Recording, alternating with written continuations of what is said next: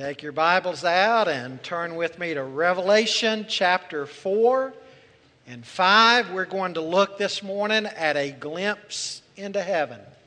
This will be the last message before Christmas in our series on the book of Revelation, because we get into chapter 6, the tribulation, and start breaking the seals and blowing the trumpets and pouring out the bowls of wrath. And I wasn't going to be pouring out the bowls of wrath over Christmas, okay? So anyway, but we will resume in January.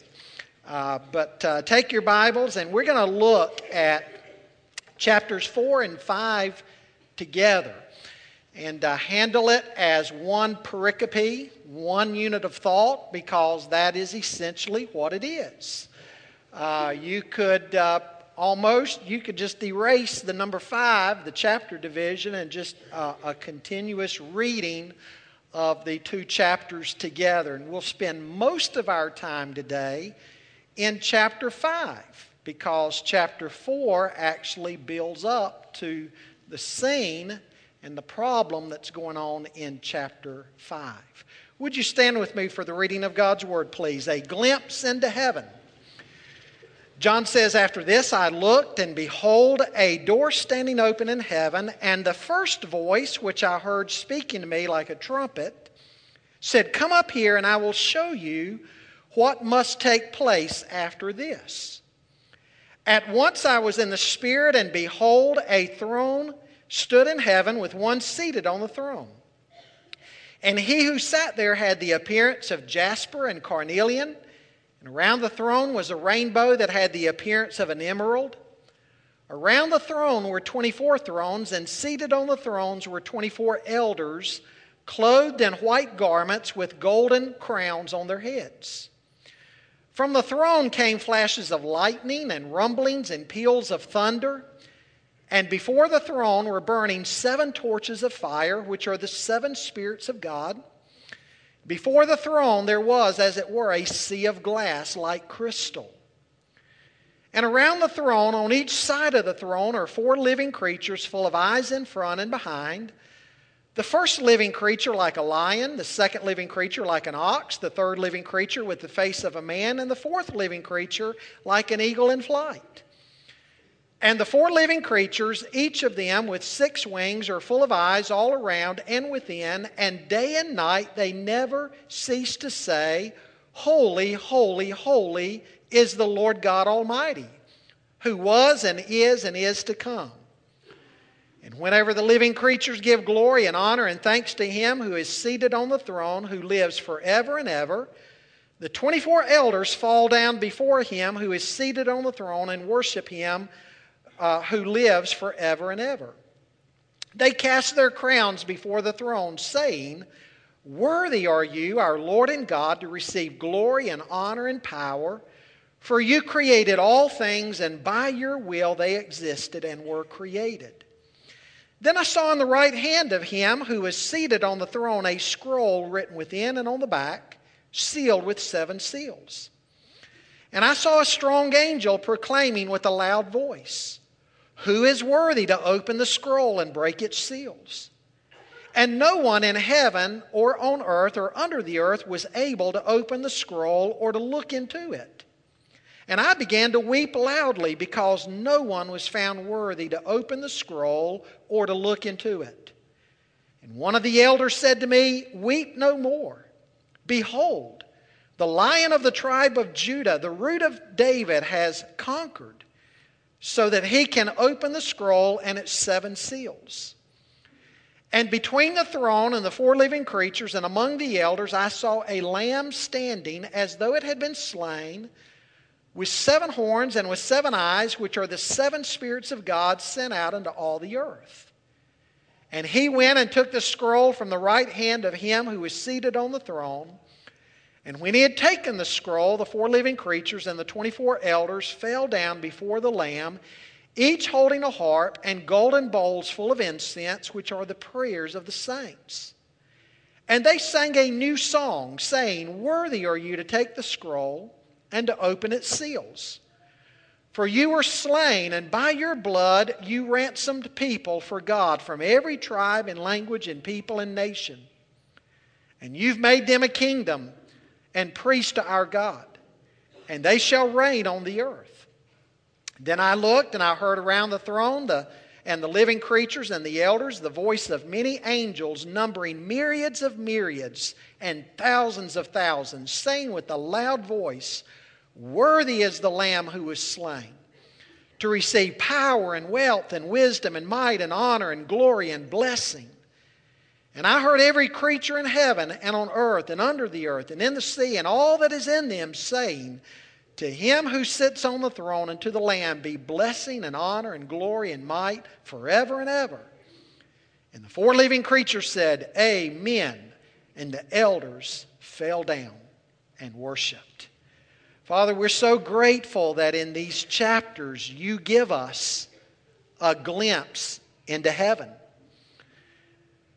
We are allowed to see a glimpse of what our inheritance is going to be like. We thank you for these sights that we see. And Father, I pray that if there is even one here today who does not know Jesus Christ in a personal way, that you would press upon their hearts what they are going to miss if they do not repent of their sins and place their faith in Christ and Christ alone for their salvation. May your Spirit be at work in their hearts today. And Father, we thank you for the heavenly focus that we see here of God. And it's a reminder to us that as we walk through this life, we don't need to focus in on our problems, but we need to focus in on the Savior. May we do that today, I pray, in Jesus' name. Amen. Now, folks, when we last opened our Bibles and looked in the book of Revelation, our attention was focused in upon the church, the 7 churches. But as we come to chapter 4, something remarkable happens. There is a very noticeable change in scenery. Because John is called up into heaven. You know, there's an unprecedented fascination these days among both Christians and non-Christians with the afterlife. Books on near-death experiences are likely to be at the very top of the bestsellers list. Many people claim to have visited heaven and then they return to tell us about their experiences. Now, the latest offering in this regard is the neurosurgeon. The neurosurgeon who claims to have died, he died of complications related to meningitis. And he claims in his book to have visited heaven, and now he's returned to tell us about all the sights and the sounds that he witnessed. He says that everybody makes it to heaven, even atheists. According to him, the only hell there is, and I saw this in a recent interview that he did, the only hell that anybody experiences is a temporary moment in time that we're allowed to have in heaven, a temporary moment of sorrow as to the fact that we either didn't come to have faith in the Lord, or we didn't come sooner to have faith in the Lord. And he says that's the only hell that everybody will ever experience, just that temporary moment of sorrow that God will allow you to have in heaven. Then he'll erase that and you'll move on with the glories of heaven. Now, folks, whether he knows it or not, he's writing as a false prophet in that regard. His words are the exact opposite of the words of the Lord Jesus Christ. And I don't know about you, but in a vote, I'll go with the words of the Lord Jesus. Now, in contrast to all the fanciful and bizarre accounts that are portrayed in some of these books today, the Bible, on the other hand, records the accounts of two people who actually were taken to heaven in visions. In 2 Corinthians 12, the Apostle Paul writes of being transported to the third heaven. The first heaven being where the birds fly. The second heaven being where the astronauts go and where the planets go around in their orbits. Poor Pluto, back in 2006. Scientists voted Pluto out of the League of Planets and simply assigned it a number instead. Kind of makes me feel like how they treat me in the DMV line.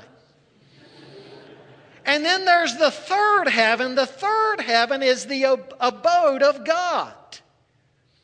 And that's what John is writing about here. Now, as far as the Apostle Paul, again, in 2 Corinthians 12, he was told that he was forbidden to write about what he saw. Now, the Apostle John is actually told to write about what he witnesses here, and that's what chapters 4 and 5 are all about. And you'll notice as John writes about heaven that his focus is upon God. Now, what we learn in these two chapters is that unmistakably God is in charge of both heaven and earth. And so we can sit back and relax knowing that history is His story. And He's working things out according to His plan and purposes on His timetable. Now, the first thing I want you to notice with me is the sovereignty of God. In verse 1 of chapter 4, John hears this summons to heaven. He writes, "After this I looked, and behold, a door standing open in heaven, and the first voice which I had heard speaking to me like a trumpet said, 'Come up here, and I will show you what must take place after this.'" And so John is given a vision of an open door, and he hears this voice calling him upward. Now, let me tell you what some interpreters say is going on here, and I think they make a valid point. I actually agree with them, though I would use more than simply this text to make the point. But they say what we have here is nothing other than the rapture of the church. Now, there's a couple of things that might help to suggest this. First is the sequence of events. John says after this, that is, after the instructions given to the churches in the time of the church age. And then there's the silence of the church. The church appears 19 times in the first 3 chapters of the book of Revelation. But did you realize, however, that from chapters 4 all the way through the end of the book, you do not find a single reference to the church? Now, folks, wouldn't it be odd that as tribulation is being poured out upon the earth beginning in chapter 6, that from time to time, God did not allow us to get a little status report about how the body of Christ is doing? After all, that's exactly what we find in the book of Acts. As the narrative of the book of Acts advances on and we see the expanding mission of the church and all the persecution of those early believers, from time to time, the Holy Spirit has Luke push the pause button on his writing, and he gives instead a summary of how the church is doing in the middle of all of this.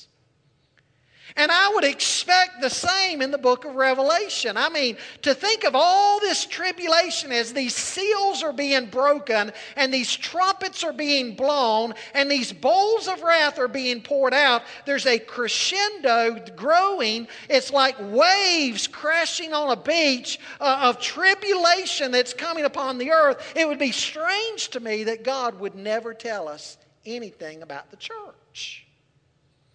Now, I realize it's an argument of silence, but some say that argues for the fact that we're not here. The church is taken out.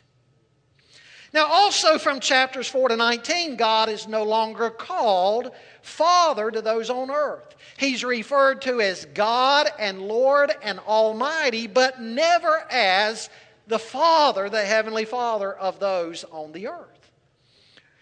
And so I think what we have going on here is the same thing we read about in 1 Corinthians 15 and 1 Thessalonians 4. In 1 Corinthians 15, Paul says, "Behold, I tell you a mystery. We shall not all sleep, but we shall all be changed. In a moment, in the twinkling of an eye, at the last trumpet, for the trumpet will sound, and the dead will be raised imperishable, and we shall be changed." And then in 1 Thessalonians 4, Paul says, "For this we declare to you by a word from the Lord, that we who are alive, who are left until the coming of the Lord, will not precede these who have fallen asleep. For the Lord himself will descend from heaven with a cry of command, with the voice of an archangel, and with the sound of the trumpet of God, and the dead in Christ will rise first. Then we who are alive, who are left, will be caught up together with him in the clouds to meet the Lord in the air, and so we will always be with the Lord." In both of those passages, we have believers being caught up to heaven in the rapture, and I think that's one of the things that we are intended to see right here in chapter 4 of Revelation. John hears that summons to heaven.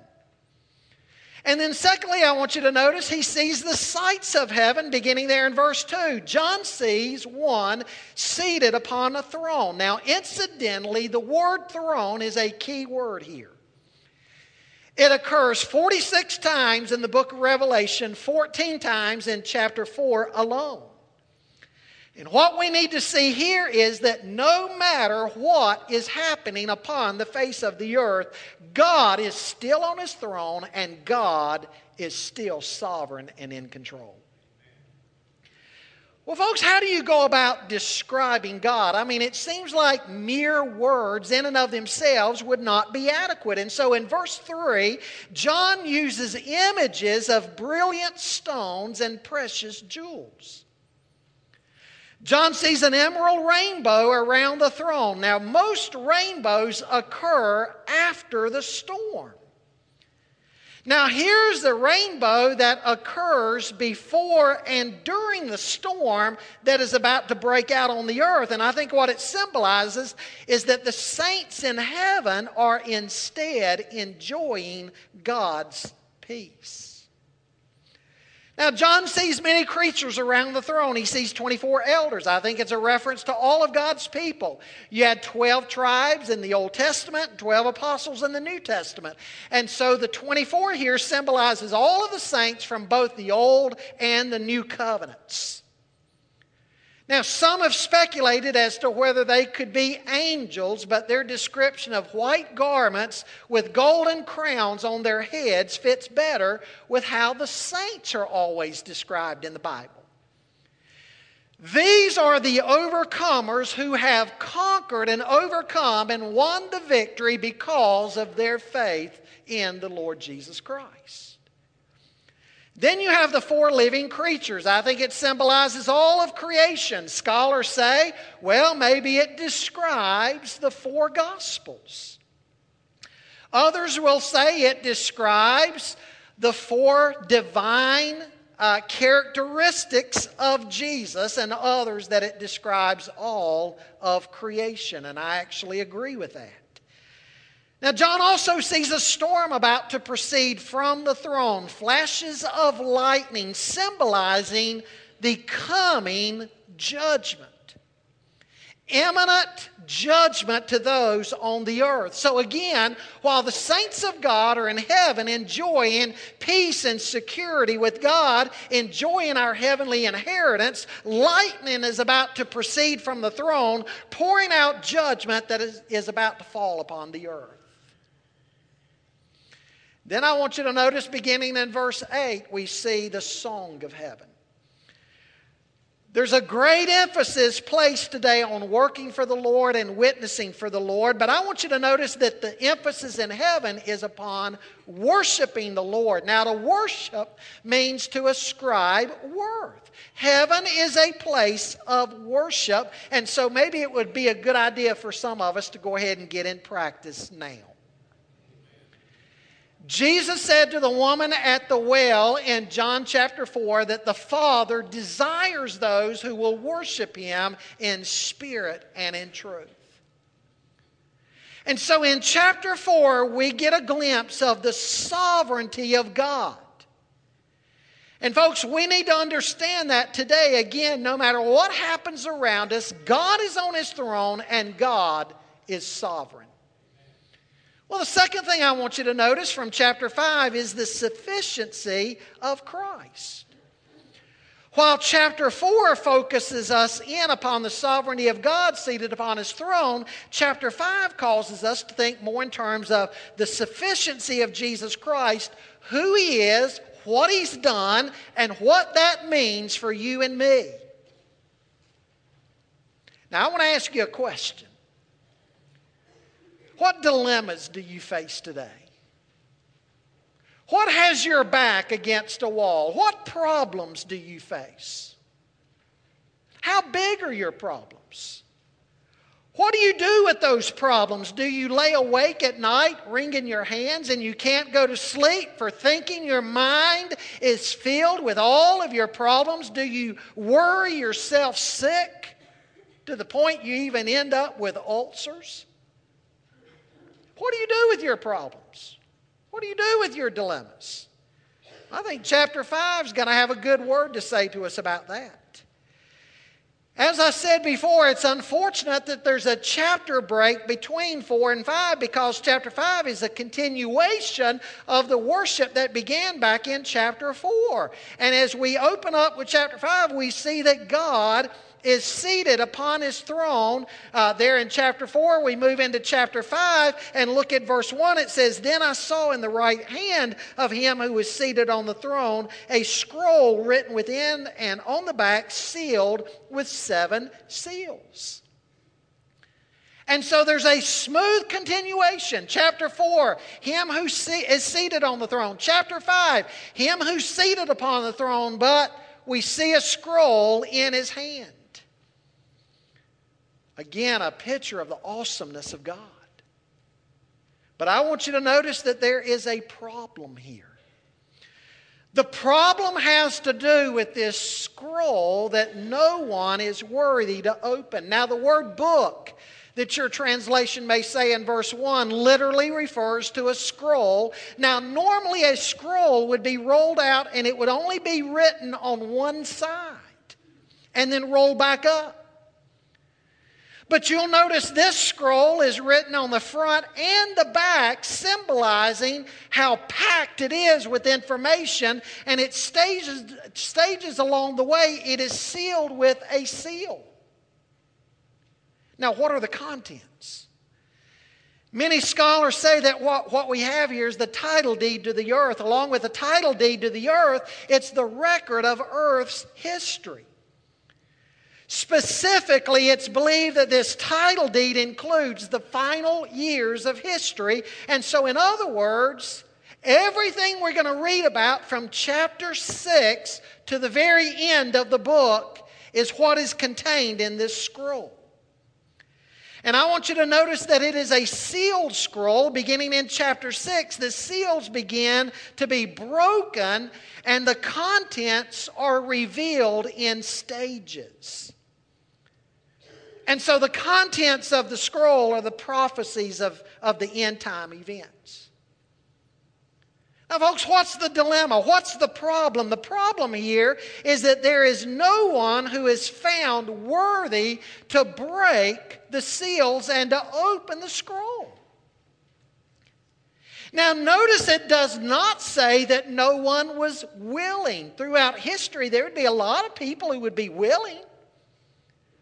On Wednesday nights, we're studying the book of Daniel, and I think of King Nebuchadnezzar of the Babylonians and what an egomaniac he was. I'm sure he would have delighted at the opportunity to be the one in charge of everything and break the seals and begin unrolling the scroll. But he's not worthy. Then Alexander the Great, said to be one of the greatest leaders and conquerors of all times. He led the Greeks to sweep across the earth, conquer kingdom after kingdom. By age 33, he sat down to weep because there were no other kingdoms to conquer. And he died in a drunken stupor. We think of all the other people throughout history who would have loved to have been the one in charge. But again, the question is not who among men is willing, but rather who among men is worthy. Now notice the threefold search they make. They send out a search party, if you will, in heaven, and they look all through heaven for somebody who is worthy. Now think about who's there. All the angels. There's Michael, the archangel, the guardian angel of Israel in the Old Testament. Michael is there, but he's not worthy. There's the angel Gabriel who is sent to announce the birth of the Lord Jesus Christ. Gabriel's there, but he's not worthy. They search out on earth. Again, no one is worthy, not Enoch. Enoch, who had walked so closely with God that one day he walked right into heaven. Somebody said, it's like Enoch and God were taking a walk one day, and God said, hey, by the way, Enoch, we're closer to my house than yours. Why don't you just come on in with me? But Enoch was not worthy. And Abraham, the man called in Scripture the friend of God, and the father of those who place their faith in God. But Abraham's not worthy. Not Isaiah either, who saw that vision of God on his throne in the temple in Isaiah chapter 6, and he cried out, woe is me, I'm undone, for I'm a man of unclean lips, and I live among a people of unclean lips. I'm done for because my eyes have beheld the King of glory. But Isaiah wasn't worthy, even though he was the prince of the prophets. Mary, the mother of Jesus. I went to a traditional Catholic funeral yesterday. And of course, their veneration of Mary. But Mary, the mother of Jesus, she's not worthy. And then there's Peter and Paul and James and John, the sons of thunder. No one on earth who's worthy. Then a search is made under the earth.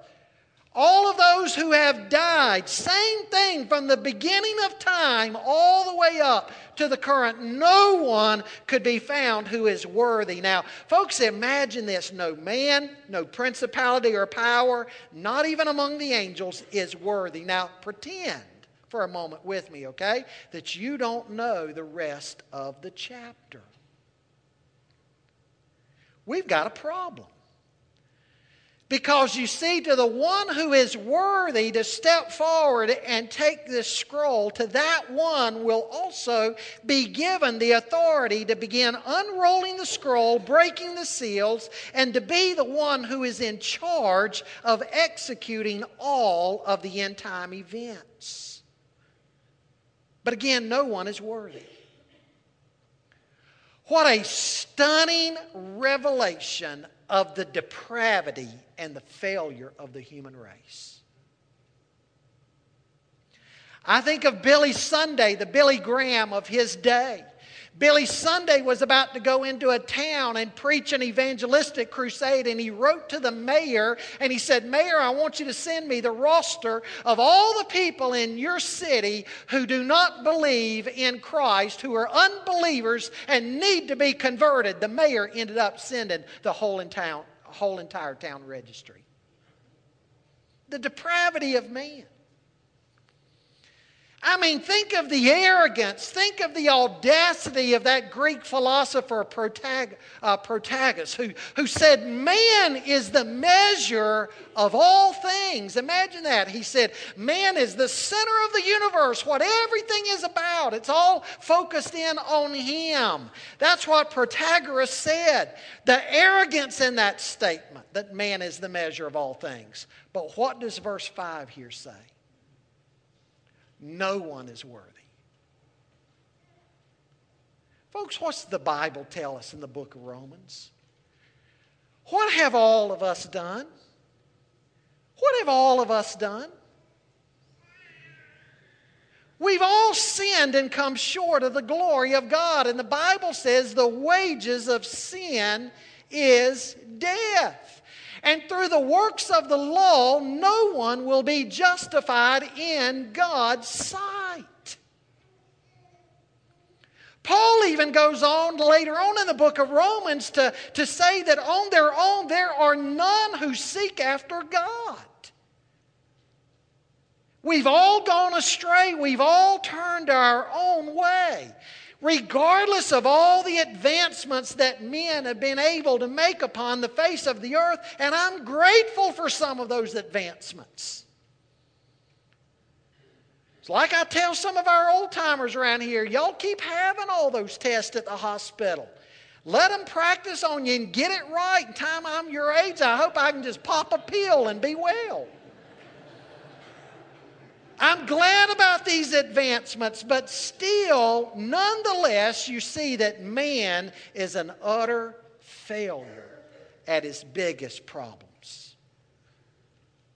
His biggest problems are spiritual in nature. And the best that mankind has to offer comes up short every time. And so the result of this is John weeps. And the word used here in the Greek text for his crying is literally loud sobbing, because it appears to John that the situation now is one of despair.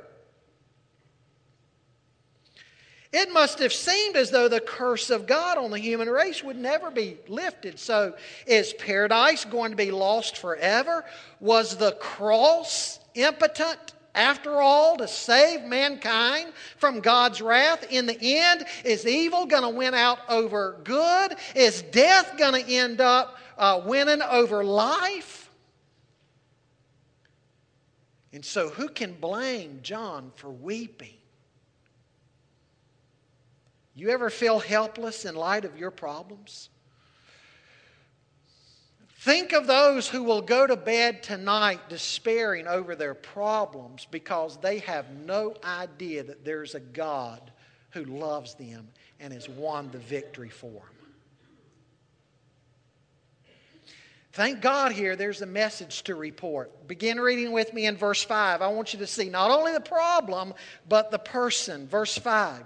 One of the elders said to me, "Weep no more. Behold, the Lion of the tribe of Judah, the Root of David, who's conquered so that he can open the scroll and its 7 seals. And between the throne and the 4 living creatures and among the elders, I saw a lamb standing as though it had been slain, with 7 horns and with 7 eyes, which are the 7 spirits of God sent out into all the earth. And he went and took the scroll from the right hand of him who was seated on the throne." The elder says to John, "John, stop weeping. Look to the person, Jesus." John, stop looking simply at the problem. Look to the one who is worthy.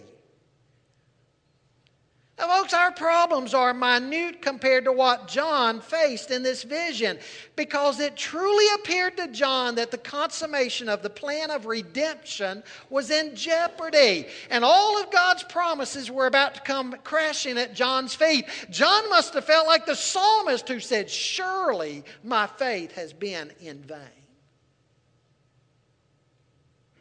But you know what the issue was with John? He saw the problem without seeing the person. He saw the problems and focused in on the problems without seeing Jesus. Are you ever guilty of that? Do you ever get up in the morning and you go about that day and you're fretting about some kind of problem you have and you focus in all day long on your problem and you never see Jesus? You've been there. We've all been there. What do we need to do? We need to focus in on Jesus. Now, folks, I'm not here to suggest that He's just going to wipe out all of our problems and take them all away. In fact, He brings some of our problems on us to discipline us and to teach us dependency upon Him. The Apostle Paul wrote about having a thorn in the flesh. In 2 Corinthians 12, he talks about that thorn in the flesh, and the word he uses, the thorn in the flesh, doesn't refer to a little splinter, but a big old stake. And he said, it's like a stake has been driven down in my flesh. And he asked God 3 times, take it away, and God said no. And finally God said, Paul, my grace is sufficient for you. He learned dependency on God through that thorn in the flesh. 2 Corinthians 1 says we have some of our problems, so we'll learn the comfort of God. So we'll go through that time of difficulty, come out the other side, and then later on in our Christian life, when we see a fella brother or sister in Christ going through that same valley, we're able to come alongside of them and comfort them with the comfort that we ourselves have obtained from God. So God oftentimes has a purpose in our problems. I'm not saying He's going to simply take them all away. But what I am saying, ladies and gentlemen, as the backdrop to all of our difficulties in life, all of our valleys in life, the backdrop that we need to see is the Lord Jesus Christ. And what Paul says in Romans 8, what then shall we say to these things? If God be for us, who can be against us? If God can take care of the biggest problems in the universe, He can take care of your problems and my problems. You and I can know that if He created everything, if He paid the price for our redemption, if He created people so that no two are alike, if He hung the stars in their courses, if He can arrange the whole plan of redemption and carry it out to perfect completion, then He can handle any problem I have. And when the elder has John to focus in on Jesus, notice the descriptions given of here. When he says, weep no more in verse 5, behold, the Lion of the tribe of Judah.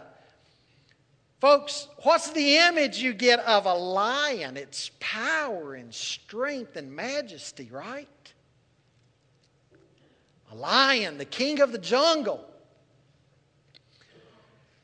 I've mentioned to you before, back when the men's group, when we were over in South Africa back in the spring on that mission project, one of the activities we did one day when we had some free time was go into Johannesburg and drive through the lion park. And in the lion park, they have the road graded out so that the dirt road is actually probably 2 or 3 feet below the grass next to you. And so as you drive through the lion park and the lions are up there at grass level, I mean, it's like they're looking right in the window of the vehicle at you. And they told us, they said, now don't you dare. You're going to want to roll down the window or get out and take a snapshot of one of them. They said a lion can cover 30 feet in 1 second. And so you think you're going to open your door and stand out by the vehicle and take a snapshot of a lion and get back in before he gets you? You're not going to be able to make it. He'll get you. One of them was laying down asleep right at the car window. Had his back towards us, back of his head, big old mane. I said to Robbie Jones, Robbie, if you'll roll down your window and clip his mane and give me some of his mane, I'll give you $100. He didn't take me up on it. Don't you like watching some of these wildlife programs? They'll be out on the safari and they'll be filming the elephants or the migration of the wildebeest or something of that nature. And they'll make a kill, and who always shows up on the scene? These hyenas. like a bunch of little demons or something. I hate seeing them things. I was watching one day on the National Geographic Channel, and here the female lions and those packs of hyenas, they're even coming in and intimidating them and running them off and stealing the prey. And all of a sudden, these big, majestic male lions came running in. Boy, those hyenas, they bolted. They were scared to death. They called them the hyena killers, those male lions. And they chased that whole pack of hyenas down, and they would run up on them as the hyenas were running away, and they would snap one snap into their backbone and just crush their backbone. The hyena would fall. It'd just collapse, paralyzed, and die right there. And the lion would run on and get the next one. Man, I was up on my seat cheering for those lions. A lion of the tribe of Judah. Not only a lion of the tribe of Judah, but he's also described as the root of David. Boy, now that's a loaded phrase. Because in the Old Testament, they had many kings, but none like David. David was a man after God's own heart. And in the Old Testament prophecies about the future millennial reign, it would describe Jesus as being a son of David according to his human line. The son of David. But not only is he the son of David, but I want you to notice how he's described here, the root of David. Whoa, wait a minute. David was before Jesus on the timeline, right? Oh, no. The pre-incarnate Christ. Jesus is not just the son of David, but the root of David. In other words, he's eternal God. Verse 5, he's the overcomer. He's the one who's conquered. It's in the present tense in the Greek, which means he has conquered, and there's ongoing, never-ending benefits, results from him conquering. Verse 6, the lamb is standing, although it's been slain. In the Old Testament, when you sinned, you take a lamb to the priest would kill it. And so the sinner was to see that his sin had cost something, its life's blood was poured out. John the Baptist saw Jesus and he said, "Behold the Lamb of God, who takes away the sin of the world." In other words, John the Baptist was saying to his disciples, Jesus is the fulfillment of all those Old Testament sacrifices. He's the one that they pointed to. But I want you to notice, even though Jesus was like a lamb that's been slain, he wasn't dead. He's standing. How can that be? Because Christ was buried. He died on the cross. He was buried. But what happened on the third day? He's raised to life. So even though he's been slain, he's standing. And the Bible says he ever lives to make intercession for us. Folks, we're never alone in the midst of our problems. In verse 6, John's given this image of his omnipresence, his omniscience.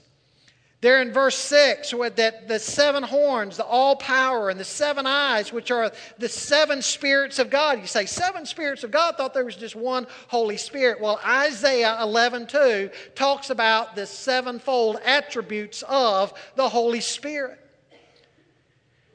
And here Jesus is all-powerful and all-knowing. It kind of reminds me of David in Psalm 139. When David asked that question, where can I go from God's presence? I mean, if I wanted to get away from God's presence, where could I go? David said, if I ascend up into heaven, can I get away? No, he's there. If I go into the depths of Sheol, can I get away from him there? No, he's there. If I take the wings of the dawn to go east or all the way to where the sun set west, can I get away from God's presence? And his conclusion is no.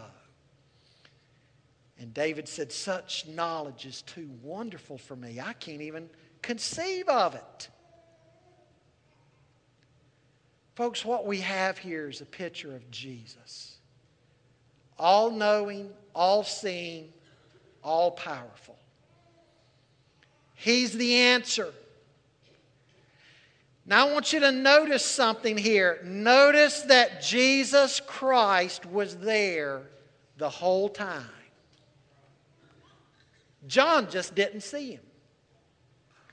He was there all the time. All the time that John was weeping, all the time that John was focusing in on this dilemma, this problem, Jesus was there. He just needed to have his eyes opened. Do you need to have your eyes opened?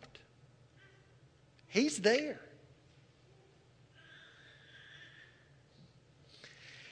Jesus steps forward and takes the scroll out of the hand of him seated upon the throne. And I want you to notice what does not happen. Nobody complains.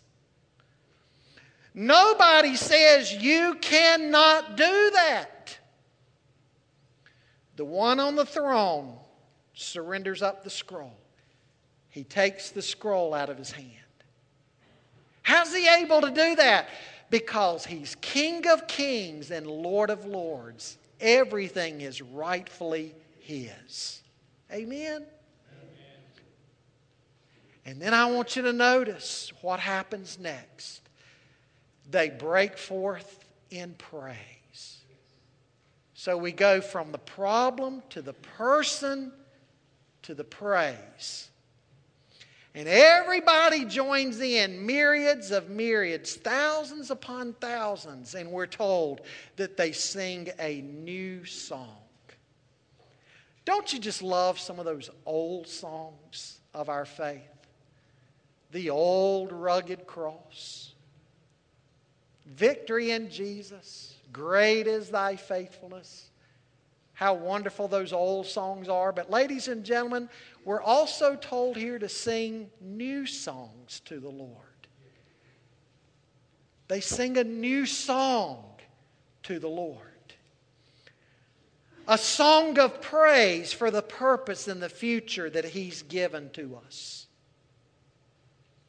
So what problems do you face? You need to see that Jesus is the great I am. He's the living water, the bread of life, the light of the world, the good shepherd, the true vine, the resurrection and the life. He's our wonderful counselor, our mighty God, everlasting Father, and Prince of Peace. He's all sufficient. Worthy is the Lamb. The sufficiency of Jesus Christ. Folks, as we go through life, we're going to be faced with problems. Jesus said, in this world you will have tribulation. He said, but be of good cheer, I've overcome the world. All the saints of old faced tribulation. Just read Hebrews 11 sometime, the great chapter of faith, the hall of faith, and all the difficulties they went through. But what Revelation 4 and 5 is inviting us to do, to keep our eyes on the sovereignty of God and the sufficiency of Jesus Christ. The world is not spinning out of control. Life itself is not spinning out of control. He's still the shepherd, He's still the Savior, and He's still on His throne. Would you bow in prayer with me, please? Do you want to know this God who is sovereign over all of world history? Wouldn't you like to know His Son, Jesus, who's sufficient for all of your problems, beginning with your sin problem? He can forgive you. In fact, only He can forgive you because He's the one who died on the cross for your salvation. Come to Him. There's no sense in continuing through life on your own, trying to live your life your way, go your way, and solve your problems in your strength and wisdom. ultimately that will fail. You need Christ. And just like we saw at the end of chapter 3, the Bible said, when we talked about the church at Laodicea, he was standing there at the door of the church, knocking, desiring to come in. Is he knocking on your heart's door? Jesus said, "Those who come to me, I will in no way cast them out." Maybe this morning in a public way for the first time in your life, you need to come forward and say, "Pastor, I need to confess Jesus Christ as Lord and Savior." You have nothing to gain by putting off that decision and potentially everything to lose. Why would you gamble with your eternity? Come to Christ. Also, do you look at all your problems without seeing Jesus? Boy, that's a tendency. And when we do that, we despair. Maybe you need to come to this altar this morning and do what 1 Peter chapter 5 says to do. Cast all your care upon Him because He cares for you. What problems you have this morning? You have a problem at work, a problem with the relationship, marriage problem, problem with the child, problem with finances. What kind of problem what are you going through in life that you're filled with anxiety and you need God's wisdom and God's direction? Lay that at His feet this morning. Perhaps this morning you need God's direction and wisdom for your life. He's all-seeing and all-knowing. You don't know the future. He does. Wouldn't it be the wise thing to do to put Him in the driver's seat? To say, "Lord, I want your direction for my life, your counsel, your wisdom." Father, I pray that you would move in the hearts of your people. Be gracious, be merciful. God, may your Holy Spirit be at work according to our deepest needs. In Jesus' name we pray. Amen.